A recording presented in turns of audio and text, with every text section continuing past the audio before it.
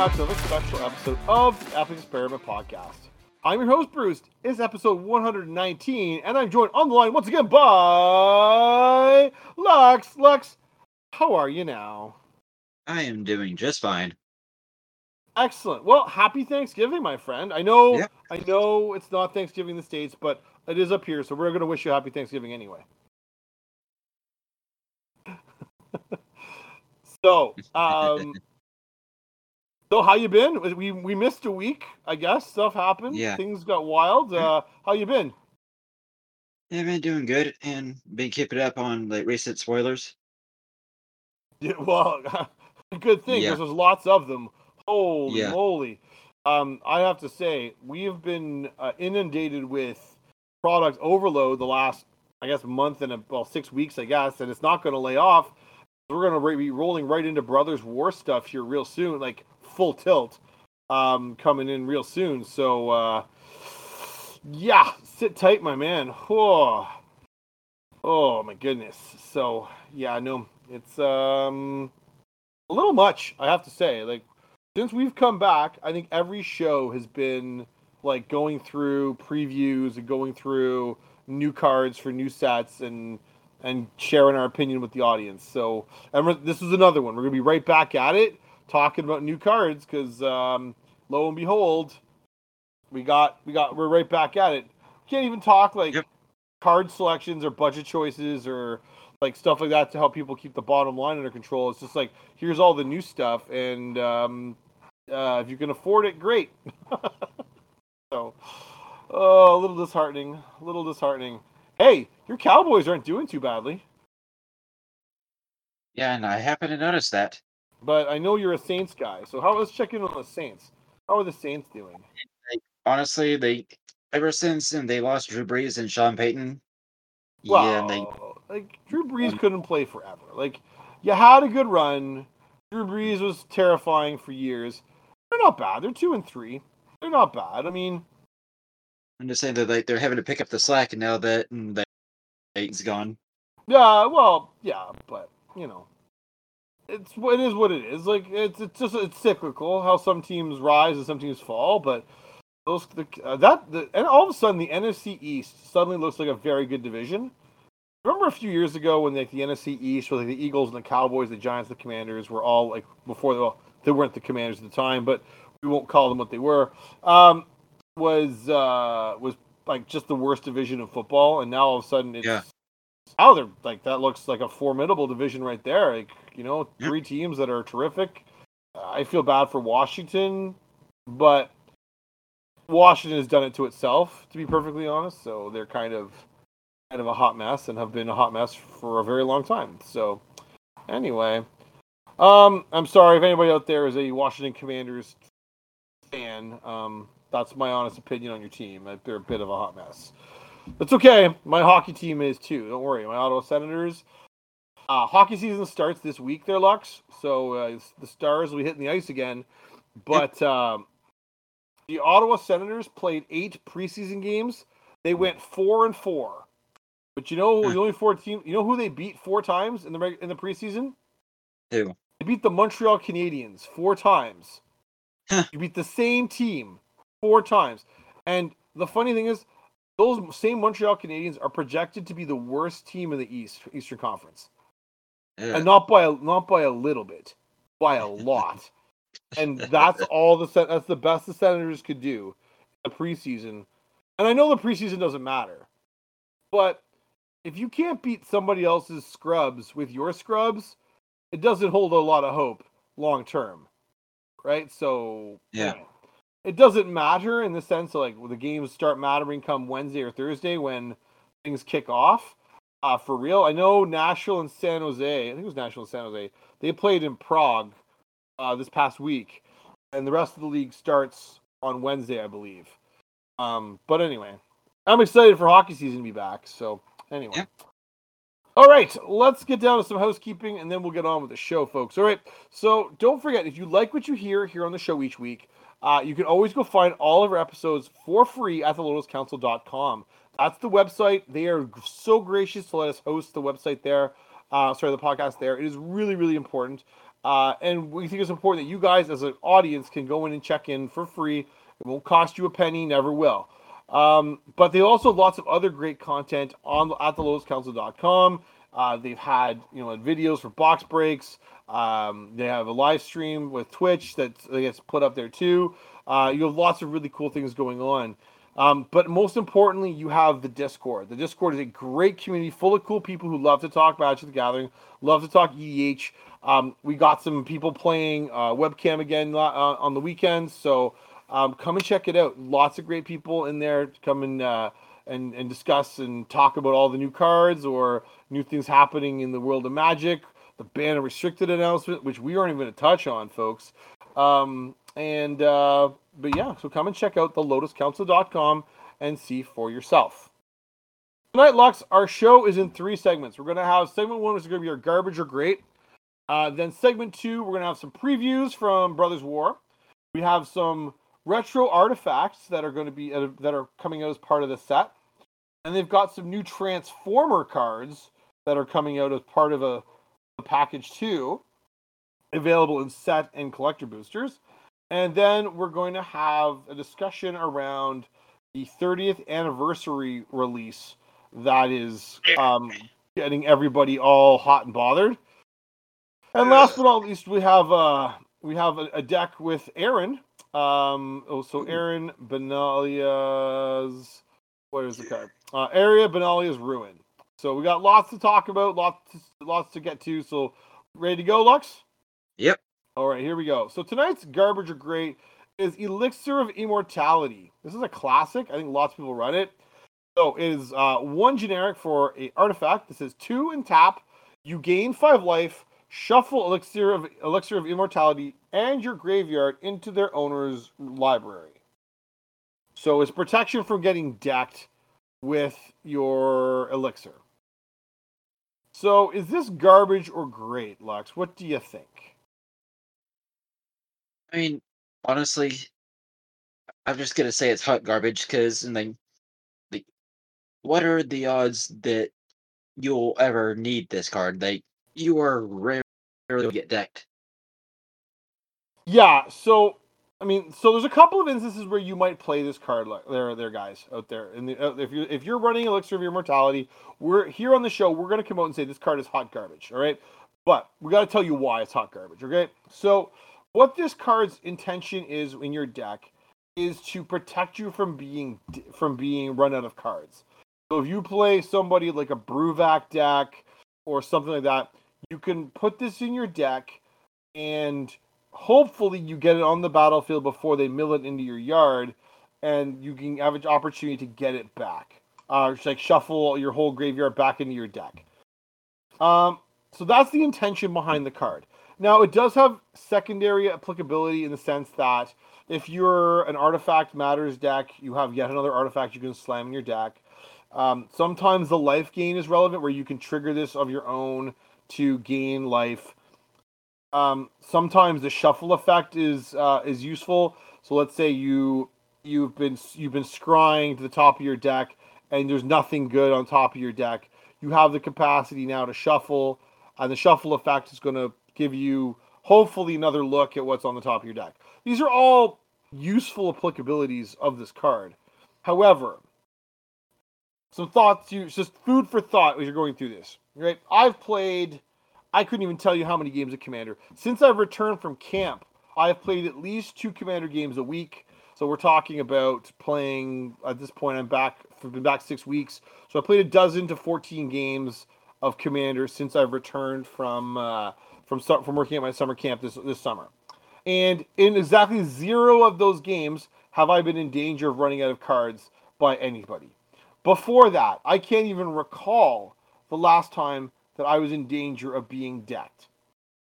So you're putting this card in your deck to protect you against something that is unlikely to happen.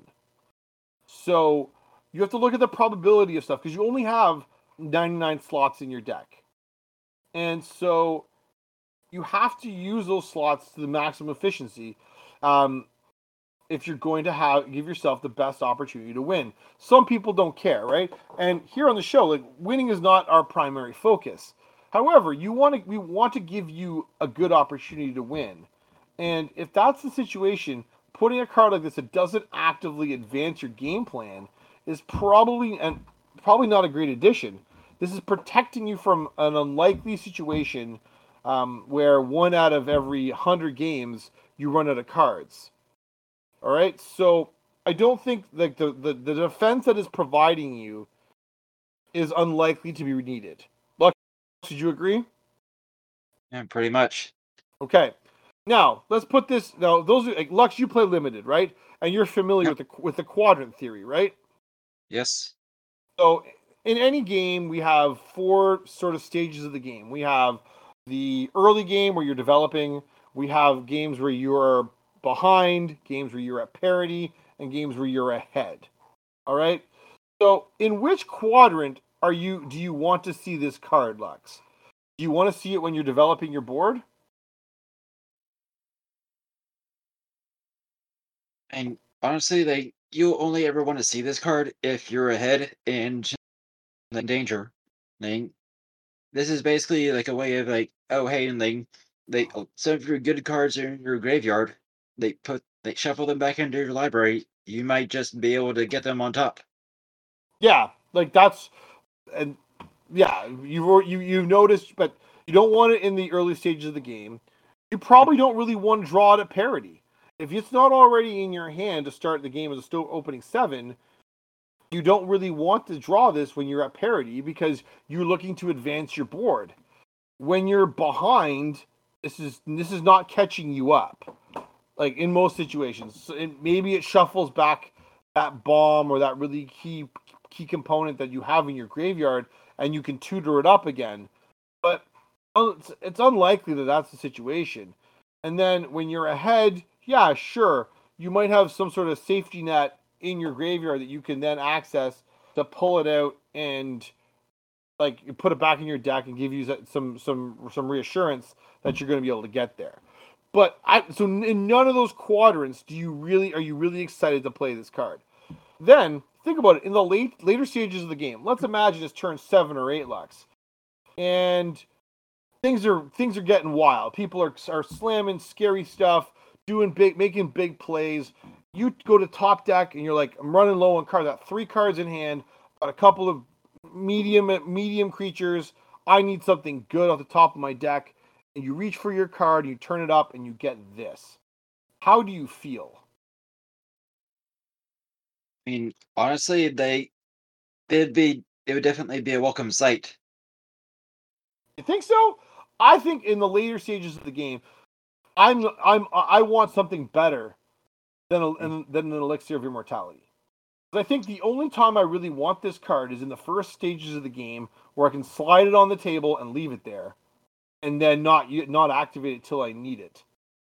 And then when someone goes to Vandal Blast, activate it at instant speed and and rescue my stuff. But I don't want to top deck this on turn 8 or turn 9. Like I don't want to do that. That's not. I mean, we were playing on the weekend, and on turn 9, we were watching people take 20 points of damage.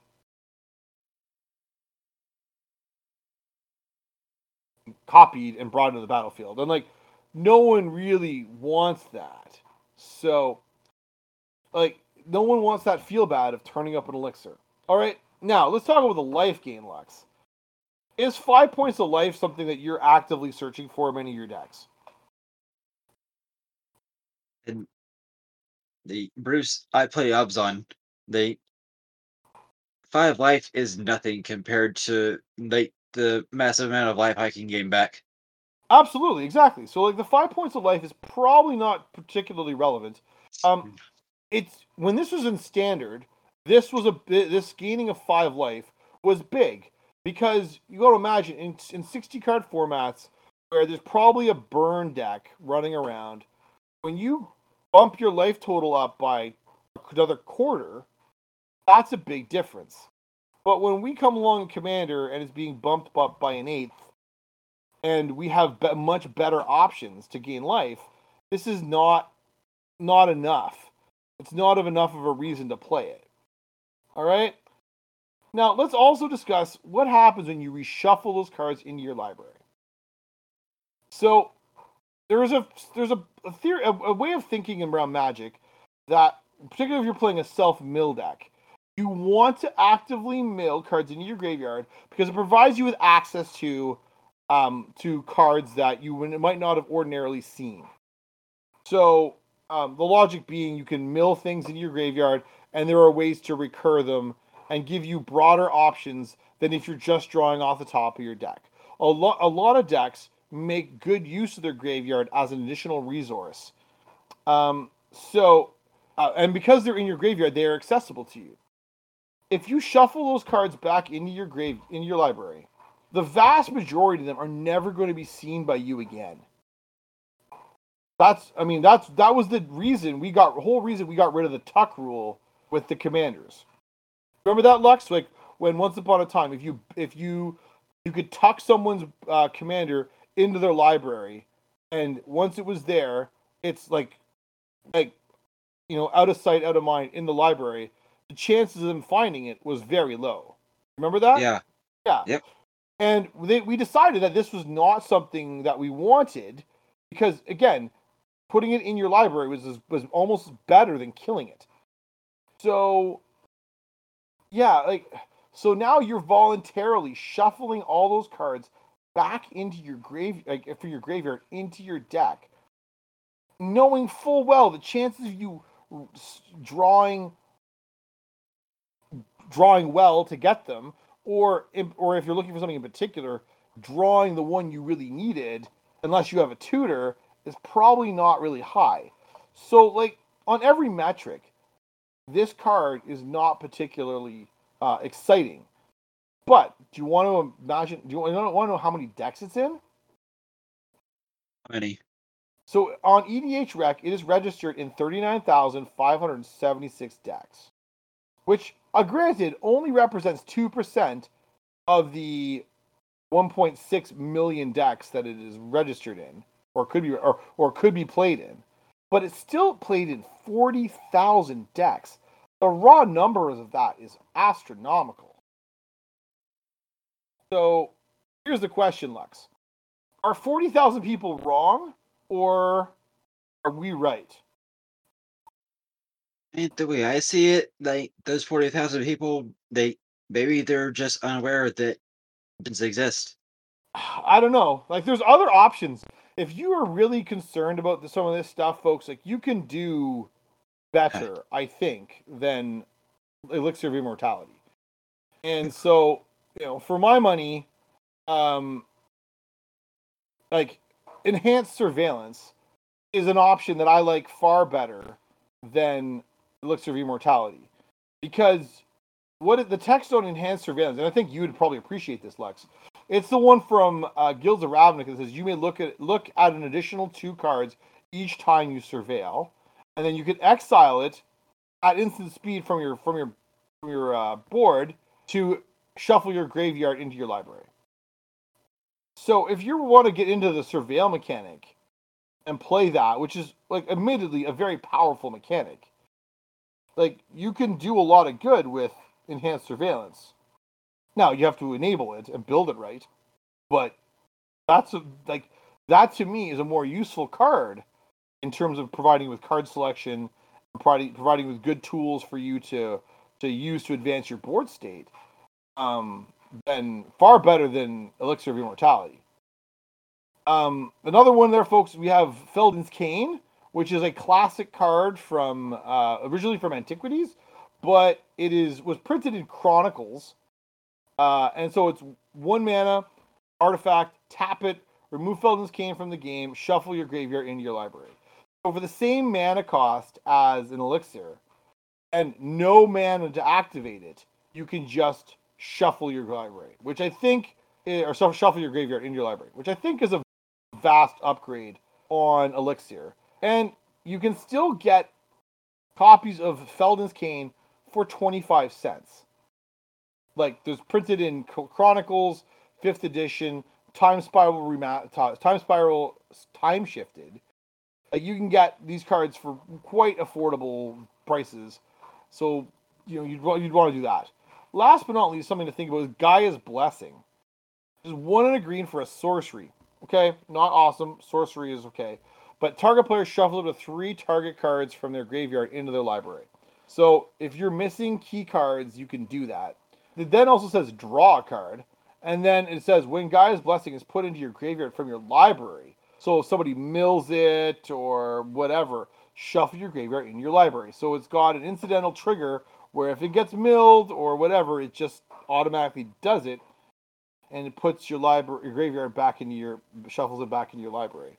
I think these are all more reasonable choices. Gaia's Blessing is again 25 cents from most recently from Mystery Boosters and Dominaria. And I imagine we'll probably see it again when Dominaria gets remastered next spring. But yeah, so those are sort of my thoughts on Elixir here. Like, I don't like it. I think we can do a lot better, and we really ought to. If this is an effect we need, there are better ways to get this effect than playing Elixir. Any final thoughts, Lux, on Elixir of Immortality? And honestly, it's just not something that I'd play. No, I think for me the thing that tipped it in favor of me not playing this card was very definitely the thought that, like, what happens if I draw this on turn 8 when I'm probably behind the 8 ball and really need to catch up, and this is what I draw? Like, no, I want to have almost anything else than Elixir. Like, Elixir is the play I make turn 1 if I don't have a Sol Ring, and I slip it out there and I sort of like leave it out there. But I'm not a big fan. I just don't. All right. We're good. We've come down to the conclusion. It is a bad card. It is garbage. So, audience, don't play it. That's our synopsis. Don't run it. Don't play it. You can do better. Let's find something better to put in your decks. All right. Segment 2, my friend, we have some Brothers Wars preview. Well, where shall we get started? Do you want me to do Surge Engine? You can do Urza, or do you want to do it the other way around? And you can do it. All right, I will do Surge Engine. Surge Engine. 2 generic. Artifact creature construct with Defender. Blue, Surge Engine loses Defender and gains. This creature can't be blocked. 2 and a blue, Surge Engine becomes blue and has base power and toughness, 5/4. Activate only if Surge Engine doesn't have Defender. 4 blue, draw 3 cards. Activate only if Siege Engine is blue and only once. And it starts as a 3/2. So this is like the artifact version of Figure of Destiny, or the black one from Dominaria United, the Sleeper Agent, or there's a white green one from Dragons of Tarkir that is similar in the sense that you have these 3 activated abilities that scale as the game goes on. What's your thoughts?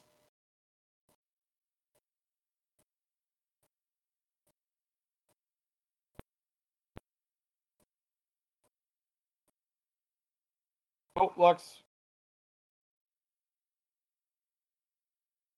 Oh, I can't hear Lux right now. You still there? There you are. Yeah. What do you think, Surge Engine? And it looks okay. It looks okay, but that last one seems pretty pricey. Like 6 mana for 3 cards. Yeah. I mean, I just sort of think this is a lot of investment to get this to be something good.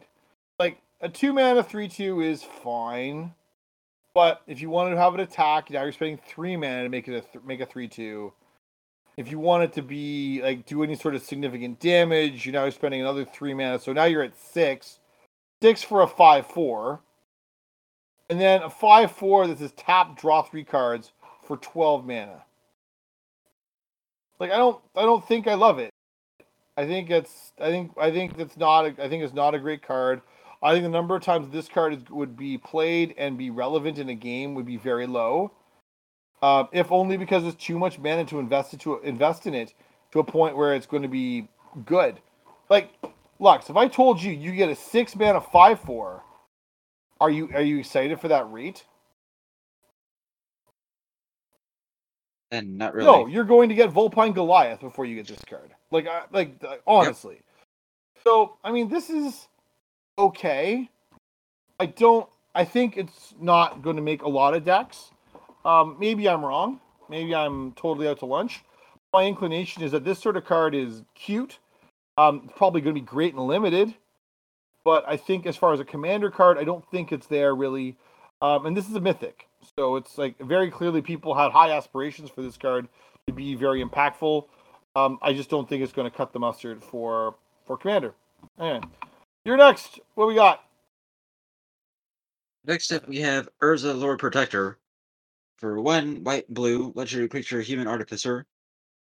2/4 artifact, instant, and sorcery spells you cast cost 1 less cast. And a 7 generic. If you both own and control Urza Lord Protector and an artifact named the Mightstone and Weakstone, exile them, then meld them into Urza Planeswalker. Activate only as a sorcery. Huh. Okay. So, you're getting a Goblin Electromancer more or less. Granted, this also his artifacts, and it melds into a Planeswalker. Yep. So meld is back. That's kind of cool. This card is pretty poopy though, isn't it? This card is poopy. Yep. Yeah.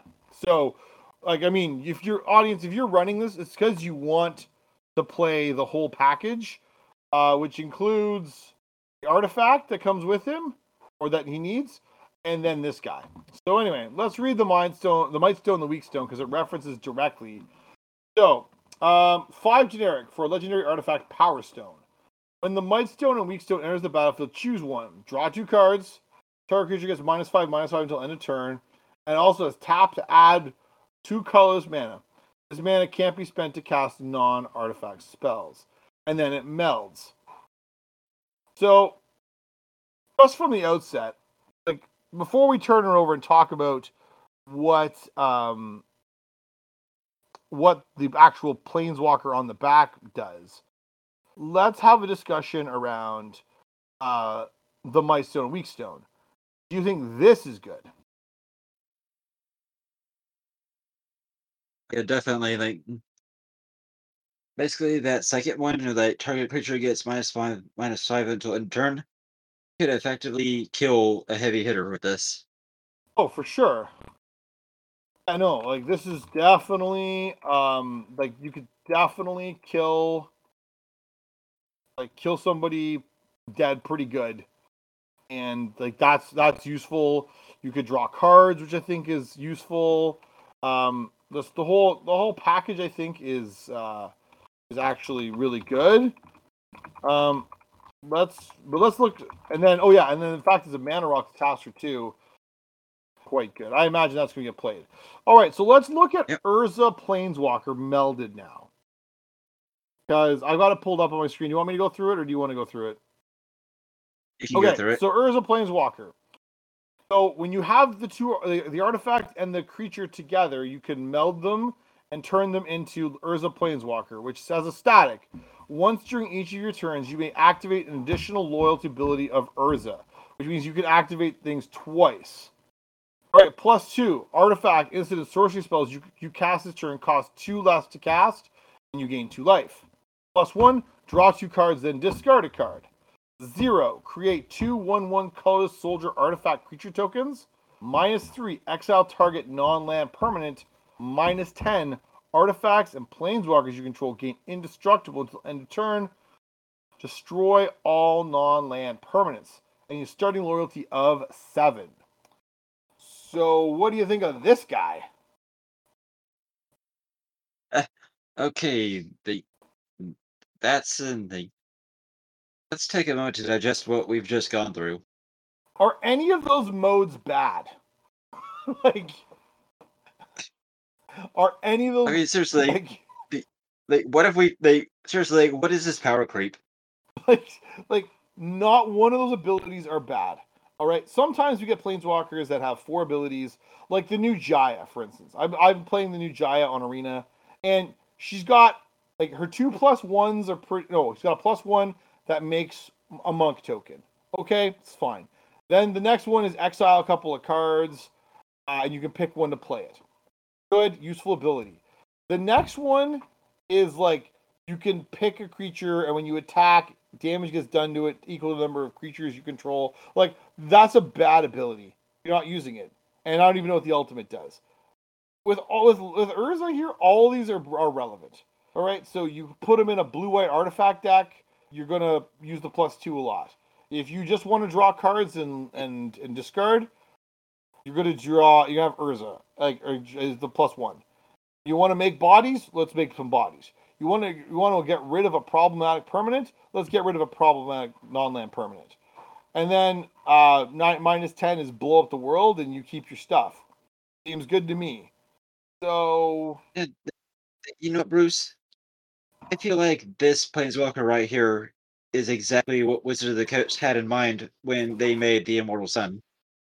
yes, yeah. Like, this is why you don't play the. This is why, like, this is going to get hosed by the Immortal Sun, something spectacular. You just pray to goodness you have it, or else you're like, and it's going to make the Immortal Sun. Like, I imagine people are going to play the Immortal Sun in constructed formats. Yeah, and I with this though, I honestly see the Immortal Sun getting a spike. Yeah, I don't think you're wrong. I think you're absolutely correct, and I think this is the sort of card. And like, there's the new Mishra is not different. I don't have it. We'll check. We'll talk about Mishra next week. But yeah, Urza's kind of nutty putty, and the Immortal Sun would be one of the few ways I think that you can adequately shut this thing down without I mean, obviously you're gonna have to just kill it at some point too. But like this, like your Immortal Sun would at least make this thing have to work hard to Yeah. to get you. So basically, it'll hold Urza off long enough to where you can get something that can kill. Yeah, pretty much. So yeah, I like the card. I think Urza is kind of broken. I mean, it's a lot of work to get it to meld.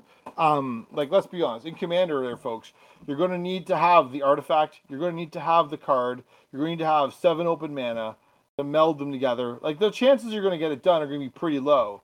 But when you do, that's going to be something that your playgroups could talk about for weeks. Yeah, because let me tell you, like, the Planeswalker in a part, they said, like, with this one, they actually make you work for the craziness that you're going to end up with. Yeah. So, I mean, I'm pretty okay with it. Like, you're spending a ton of mana. Like, think about it. It's 5 for the Might Stone and Meek Stone. You're spending 3 more on Urza, so you're at 8 mana there to get the 2 into play. You need 7 more. It makes 15 mana invested in Urza the Planeswalker. So, like, he better be good because you're spending 15 mana to get him there. And I don't think you're going to, I don't think they're ever going to make a 15 mana Planeswalker. So, yeah. Oh. Well, Bant exists. Yeah, well, anything green exists that makes a lot of mana. So just nick those as a thing. So here we go. All right, moving on. Mishra's Foundry, you're up.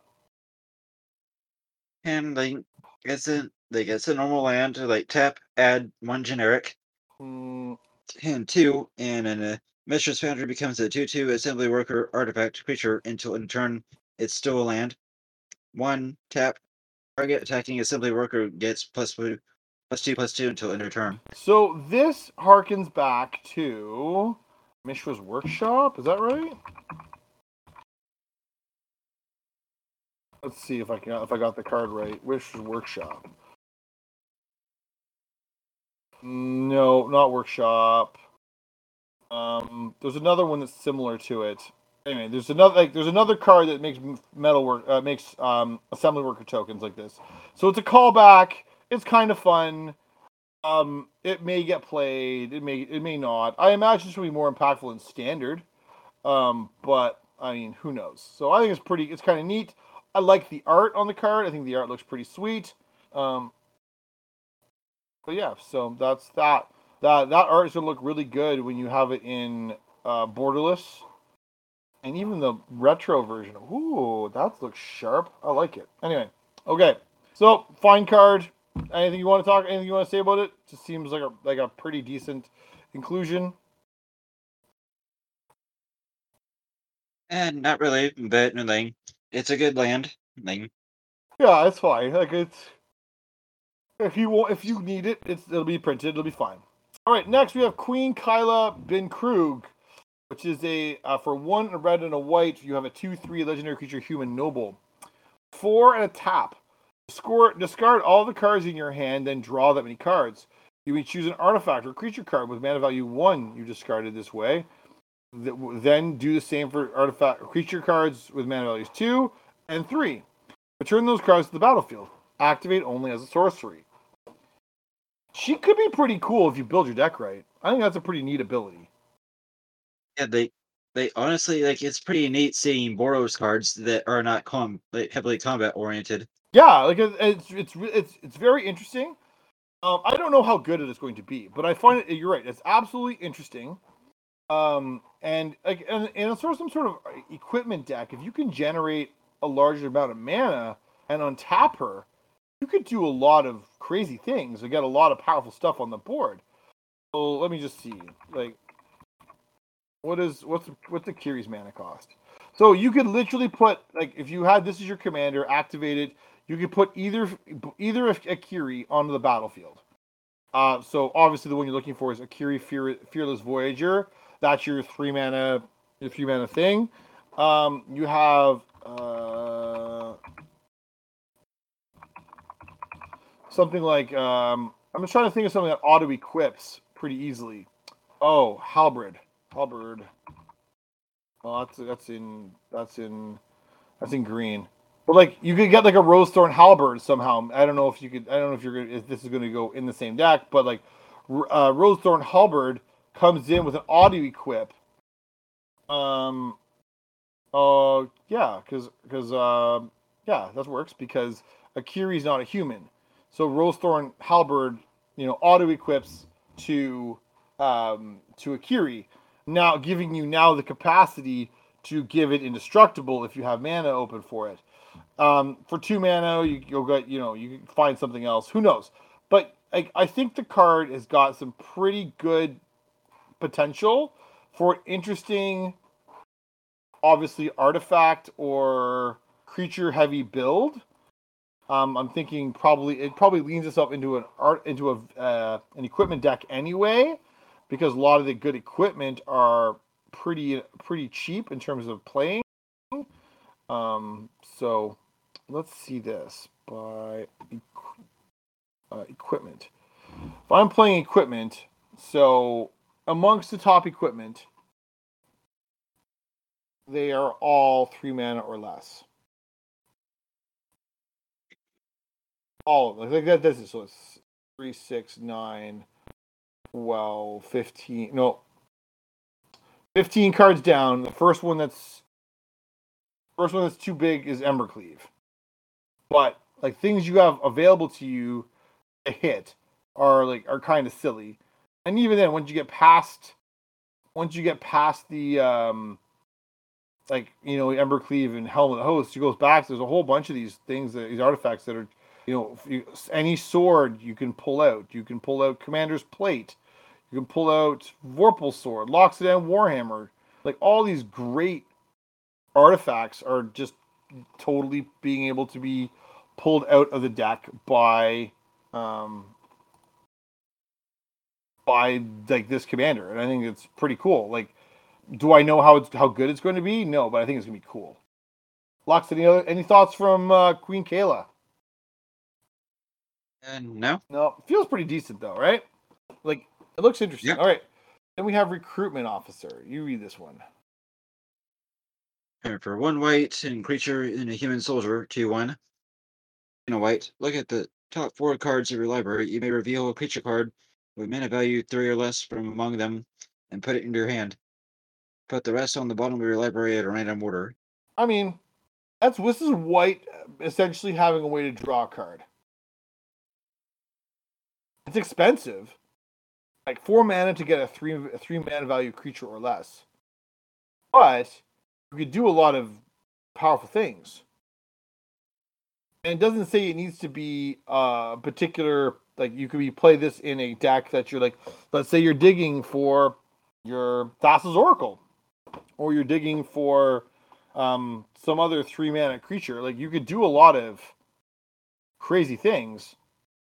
Again, let's have a look at the top, 100 creatures you could go find with, this sort of ability.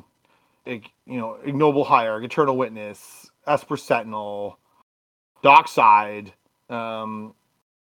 Sisseys, Baber Elders, Reclamation Sages. Like, you can find a lot of things. So you can cast a lot of stuff that is going to advance your board and, make your game go smoother, and it's in white, which seems like another useful card, if not exciting. Any thoughts there, Lux, recruitment officer? Yeah, not really. It's a perfectly fine card. It gives white a little more card draw. It's hardly gonna like anything to write home about, but it's a good card. There's no doubt about that. Okay, we're also going to get some special cards that are reprints of some powerful artifacts that have been around for a while. They're being printed in a retro border. So we're getting Howling Mine, Ivory Tower, Jalen Tome, Lodestone Golem, Phyrexian Revoker, and Wormcoil Engine. Huh. Wow. What you think about that? These are pretty spicy. These are like. So I know everyone's going to go gaga for the Wormcoil Engine because it looks fantastic in that retro frame. All right, it just looks fantastic. But don't look now. Phyrexian Revoker is very effective. Lots of people play it. Also, Lodestone Golem is a very effective stacks piece that people play. So don't be surprised there. Howling Mine is surprisingly played too. Lots of people run it. If only because it's an artifact, they can tap it or untap it to negate the effect on your opponents. So the way it sort of works is you play it and then you tap it so that your opponents don't get the benefit of the second card draw, and then when on your turn you untap, which means you now have the ability to draw a second card with Howling Mine, and you can play this game if you have cards that will allow you to tap or untap artifacts, and it's pretty hilarious. So all those cards are really good and look really pretty. Lux, which one do you want? Honestly, considering that I am building a Phyrexian deck, I am definitely going for the Revoker. Yeah. Revoker. How about the Wormcoil Engine too? Oh yeah, it's a Phyrexian worm, my man. Yeah, they say all of these are just really spicy. Oh yeah, for sure. Pretty cool. I believe those are in the collector's boosters, I believe. But anyway, that's what we know. All right. Then go ahead. I was just gonna mention though is that they in Bros War, there was one Phyrexian character that has been mentioned so many times and yet has never even been shown on a card before, like Gix. I think there is a card that's Gix. Well, maybe there isn't. I guess there isn't. Oh, you're right. No, it's true. And let me tell you, this would be the perfect opportunity for him to finally get a card. Well, he might get a card yet because they're going back in time. So, because I believe the storyline is that they're having to go back in time to do something or other. I've forgotten what exactly. And so we had Brothers War, and then Phyrexia all will be one. Supposedly that's going to be the original Phyrexia. So I'm anticipating that there's going to be some sort of there may be a Gix related card, but I don't know if it's gonna be any good or not. I also wouldn't surprise me if Gix appears in the commander deck. Oh yeah. So so I think that wouldn't surprise me if Gix appears as in the commander deck. So anyway. Yeah. Because that Yawgmoth in modern Modern Yeah, Horizons. well, we've seen lots of the preeminent Phyrexians in terms of like the Praetors and Yawgmoth. But you're right, we haven't seen Gix yet, despite the fact he's been referenced, and he's referenced on what 6 cards at this point, and then Yeah, including 3 cards from the most recent set. Well, maybe not 2. Mishra claimed by Gix is clearly the. This is the Mishra who's the. We'll talk about next week, but Mishra claimed by Gix is a card from Dominaria. So anyway, sorry, Brothers War. Cool stuff. I think it's pretty exciting. I can't wait to see what more comes. Um, they added some more in boxes as if we didn't have enough. So if you're Hasbro and you own the IP to lots of different things, and you're having 2 brothers fight like Mishra and Urza did, do you have 2 other friends who 2 other brothers who fight lots? We sure do. And that's their I think their excuse to go and play or make these Transformer cards that are going to be available in set boosters and in collector's boosters. So we're not going to go through each of these cards. There's another 15 of them here. And what do you think there, Lux, about the Transformer cards that are coming out here? I think they look pretty cool. So now I'm significantly older than you. Do these cards resonate with you in any way as like cool cards, like or cool characters that you would be excited to see them on cards? I mean, yeah, because believe it or not, I actually grew up with the original cartoon. Hot damn, good for you, my son. Well done. I have to approve 100%. Audience, if you don't know me very well, one of my favorite movies ever is the original 1986 Transformers movie, which includes the death of Optimus Prime, a giant planet-eating robot, and Megatron Megatron gets turned into Galvatron and voiced by Leonard Nimoy. And so like this is like the coolest stuff ever to me. And now I see all these cards. Like, so I'm going to tell you right now, I was a kid, and I would come home from lunch, and the Transformers were being played at lunchtime for kids who came home from school, and I could catch the Transformers while I was at home, and then head back to school. So it's super cool to see these guys, all these cards get made with the art from the cartoons. I mean, I'm excited for some of them more than others. Like Megatron's cool. Starscream looks cool. Soundwave looks awesome. Optimus Prime looks okay, I guess. It's kind of like some sort of plus one theme. I do have some questions with some of the cards. There's some weird inclusions and some weird exclusions. So, did you wonder why we got Goldbug and not Bumblebee?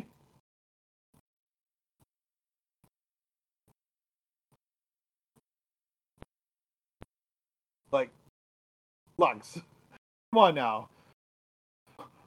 Goldbug? Goldbug is what they did to Bumblebee like later on like in the series. Like that's not a good inclusion. That's like, oh, poop. Like, I wish it had been Bumblebee, not Goldbug. Like that's so disappointing. But anyway, that's one thing. Also, where are Jazz and Ironhide? But Yeah, like seriously, they like okay, look, I love Prowl and Ratchet. But Blaster and RC are like second generation. Like they were introduced later, and they could have sat out in favor of Jazz and Ironhide. They absolutely could have. So, because like the good part is they can go back to this well and like have a never-ending supply of cool Autobots and Decepticons to make cards Yeah. out of. Yeah, because like speaking of which, like I know one and a character that could definitely like maybe like be like a double face card. Like you remember the original Generation One Jetfire? Yeah, well, he's here. He's in. Yeah, so Yeah. Jetfire. Yeah, I mean, he could have been like a double face card where like on one side is the Decepticon version, then on the other side he's the yeah, you Autobot get the version. an MDSC, like a true MDSC, instead of like a card that transforms back and Yep. forth. Absolutely, no, for sure, because he was a Decepticon, and then switched sides to go fight with the Autobots. So for sure. Also, Grimlock will need a new card, and so will the rest of the Yep. Dinobots. Can you imagine Devastator? And the Oh, yeah. Like honestly, like, that would have been so cool I to don't know see. how they're going to do that one. Like all those combiners that are going to be that could Yeah. be built out. Like how do you represent a 5 or 6 robot construct like Devastator or Bruticus or whatever? I mean, they maybe they can have like all of them on the field and then like sacrifice him, and then like Devastator has like just like a single card to Like the way himself. they did with the Mech Titan core and the Voltron. Yeah, that may be Yep. what they do, and maybe they're trying it out with like the Mech Titan core, and you're going to get that with this particular effect. But anyway, there's a lot of cool things you can do. The other thing that's kind of neat is the you see the purple sides of them. Do you understand what the purple was? So the purple versions of these cards are where in a different timeline where the Autobots are the bad guys and the Decepticons are the good guys. Because if you look at their color patterns or color palettes, they all change. Like for instance, like Prowl and Ratchet have all got red eyes, like they're Decepticons. You go check out Cyclonus. Cyclonus has got the blue eyes, like an Autobot. Um, yeah, it's super cool to see that potential. I mean, the good news is it doesn't change the functionality of the card. But if you're someone who aligns themselves with the Decepticons more than the Autobots, and anyway, whatever, you could do some cool stuff with the purple-sided cards as well. So I'm pretty excited. I'm going to have to get them all. There's just no doubt about it. Like this is just cool. That's my childhood come to life in my favorite card game. I can't ask for more. Like, all right, last one before we get onto a deck tonight, there, Alex. I promise. Because we missed All a right. week. We got the opportunity to catch up with the release or the announcement of 30th anniversary. Which, audience, if you haven't heard this, they're going to be reprinting essentially what amounts to beta cards, similar to in a way similar to what they did with Collector's Edition and International Collector's Edition. So they're going to be creating an alternate back that is going to differentiate them from regular Magic cards, and it's going to make them to be non-legal in tournaments. So essentially, kind of like acting as like a proxy or as a card that doesn't necessarily represent a legitimate Magic card that you can play at your favorite GP or Friday Night Magic. However, Lux, the price tag to go along with this is.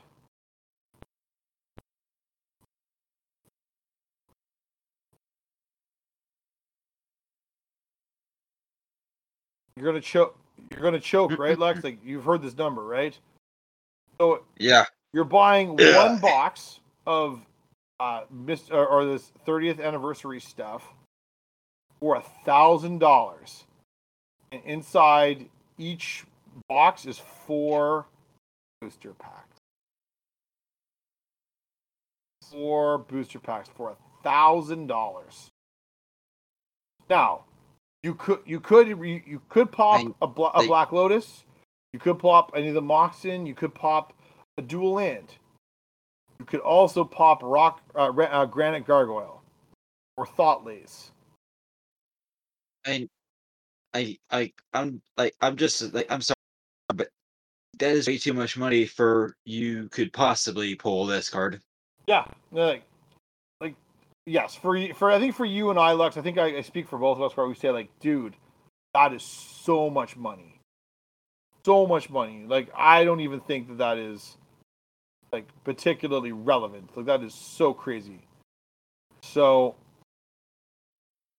Honestly, I'm sure you probably like heard people say this before, but this whole thing reeks of corporate greed. I think you're absolutely correct. I think it absolutely is correct. So anyway, I'm not a huge fan of this particular this particular product. Now, people in the community have been really upset about this for a couple of reasons. Some of them are the opinion that it violates the reserve list, which is the list of cards that Wizards has essentially promised never to reprint. Wizards feels like this doesn't violate the I reserve list. How do we feel about this? Do we think this violates the reserve list? and they honestly they can Yeah. cry us a river. To me, the reserve list is not something that's particularly pertinent to the way I play Magic. Um, and so I'm not overly worried about whether or not the reserve. Like, I don't think I own a single reserve list card. Or if I do, it's so poor that no one cares that it's a reserve list card anyway. I think I actually have one.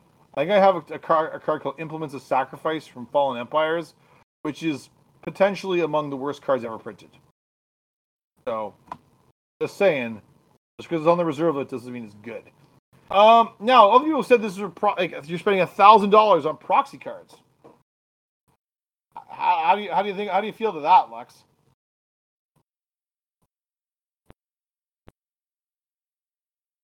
I mean, honestly, I could easily get a proxy of Black Lotus for cheaper.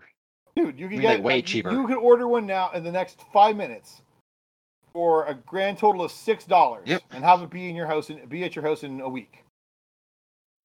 Like there's so many fantastic people who are working doing proxy art that you could get one easily off Etsy for no trouble at all. So I mean, for the amount of money that it would take to ensure that you get Black Lotus from this and and the collector's product, like I could have enough money, like I could use that money to get me like a full playset of proxies, and then grab a couple mystery boxes of Rise yeah, of the yeah. Eldrazi. So to me, I don't really view these as proxies anyway.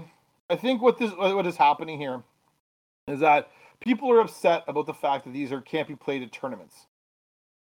My response, I think, is this: Wizards has realized that the largest quantity of players, and thus the largest quantity of money available to them, is not in the tournament scene.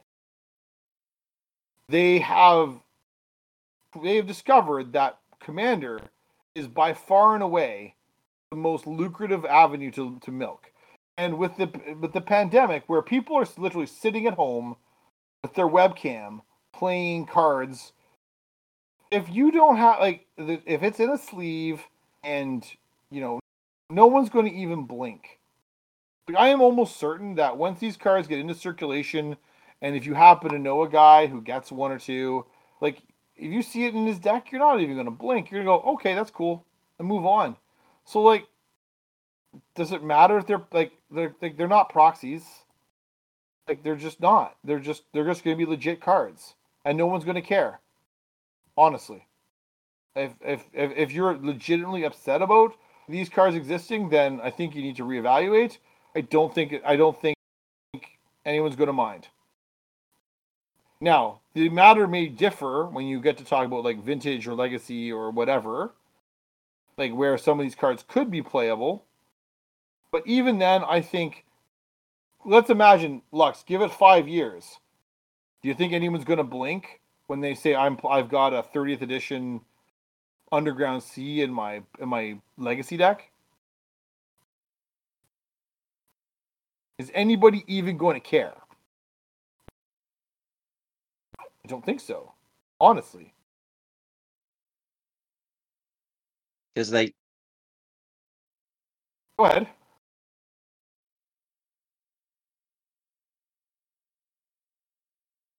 What do you think, Lex? I got you. Can you hear me now? I got you.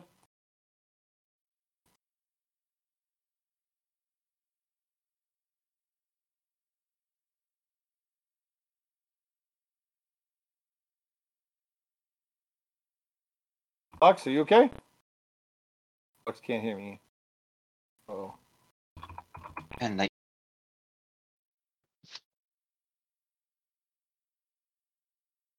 Oh dear. can you hear me?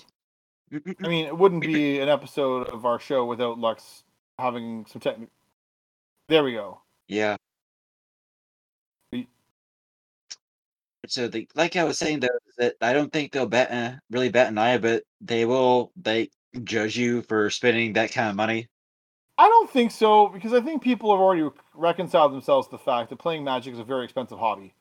Particularly if you're sitting down to play Legacy or Vintage or something where those cards are pertinent. Like if you're sitting down to Legacy, or Vintage, you're probably sitting down with a deck that's worth as much as a small car, at least. So like I think people get it. Like, and increasingly, you're hearing people play CEDH games or other such formats where they're legitimately leaning into playing proxies to try and make it more affordable. So I don't think anyone's going to blink. If you spend a lot of money, but not, full retail for your cards, I don't think anyone's going to blink, not even once. So that's what I think, though. Do we think this is a problem? Honestly, what do you think?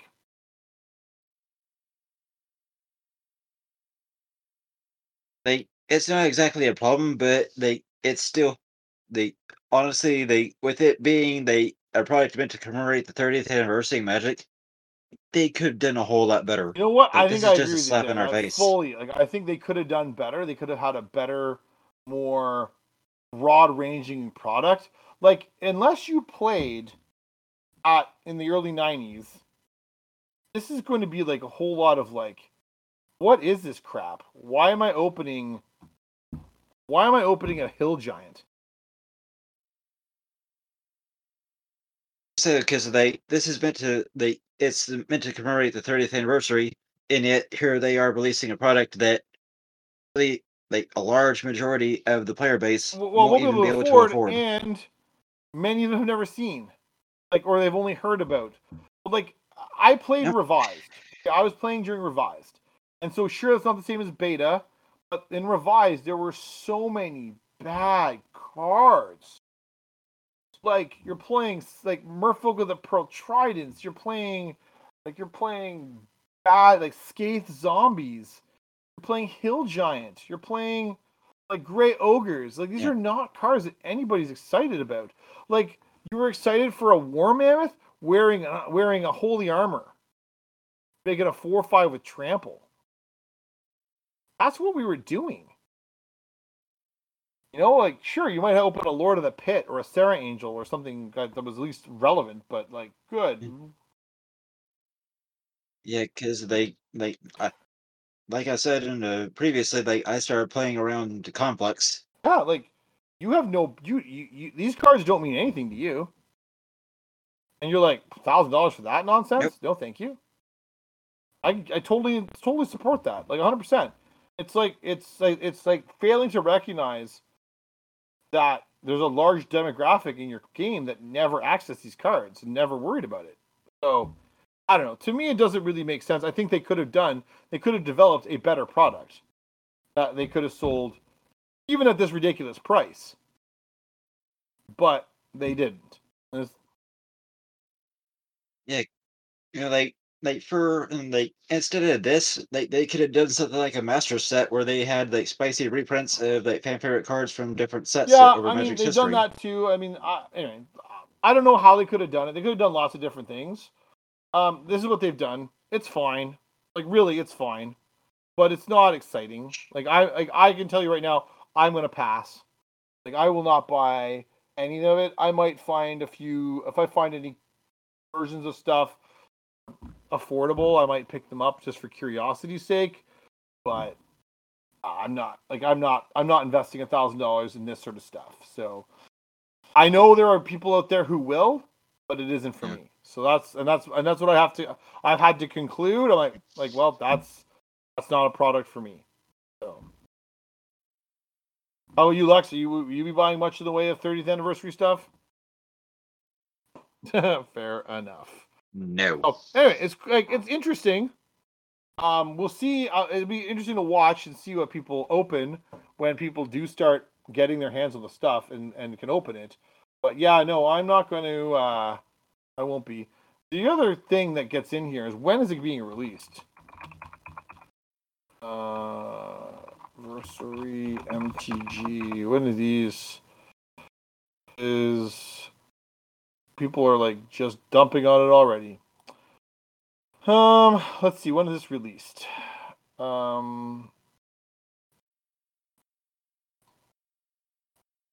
We expect the orders in North America to be received this year. If you live in other regions, so sometime in the tail end of 2022, North American audience can get their hands on this card. So just before Christmas, which is a great time to drop $1,000 on your collectible hobby. Just saying.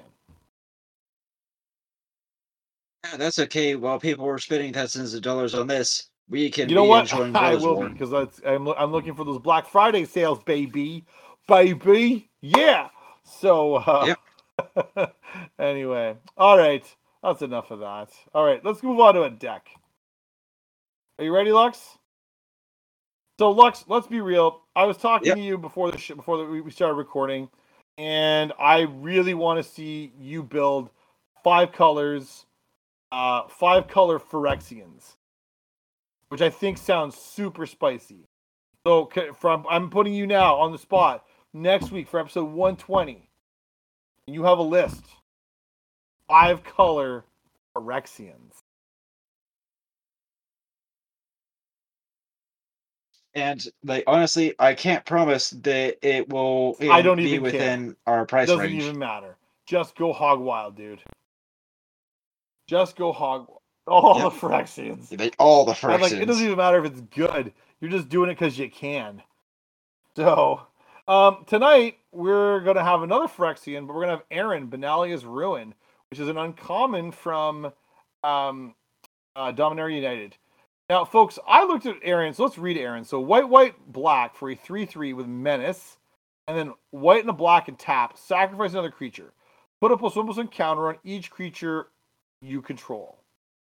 And I was looking at this card and I was like thinking to myself, this card is super interesting for a couple of factors. First off, it has a weird tension where it wants you to go wide, so you have lots of creatures, and then it wants to let you sack them to go tall or to play into aristocrats, which is like weird tension in the card. And I've been fooling around with it on Arena, and so I have a list. I don't know if this would be my final iteration of this list, or if I'd be looking for like more token building, or if I'd be looking for more aristocrat theme stuff to go and make the like get stuff. I don't know, but the concept of Aron sounded cool to me, and at 25 cents sounds like something you could get yourself into at a reasonable price point. So let's have a quick talk about what the deck wants to do, Lex. Sound good? So some of the Yep. cards, Aron's interesting because he's got a built-in sacrifice mechanism to him. So you want to sack creatures to Aron's ability to make your other creatures bigger. So it's good to sack creatures that have ways to be recurred or ways to be brought back, or things that leave behind extra tokens when they die. So, as an example, let's look at the first card here on my list. Doom Traveler is a perfect card for this sort of deck. Much as it's not a particularly exciting card, Doom Traveler comes down very early. If you need to chump block with him, it's fine. But then if you can turn him into sack fodder for your for Aron, then you're going to be laughing all the way to the bank. Going down the list, other cards that have that sort of same effect. You get cards like Adeline Resplendent Cathar, which is a surprisingly expensive card, But you attack with humans, you make more humans, you sack the humans, you make them bigger. Same thing with like things like for an Alenda or Yaheni, Undying Partisan. These are sack outlets. They are payoffs on their own right. You have death triggers from that can be doubled up on with Tesa Karlov. You can sack your Ao, the Dawn Sky, which is a very powerful card to do a lot of silly things.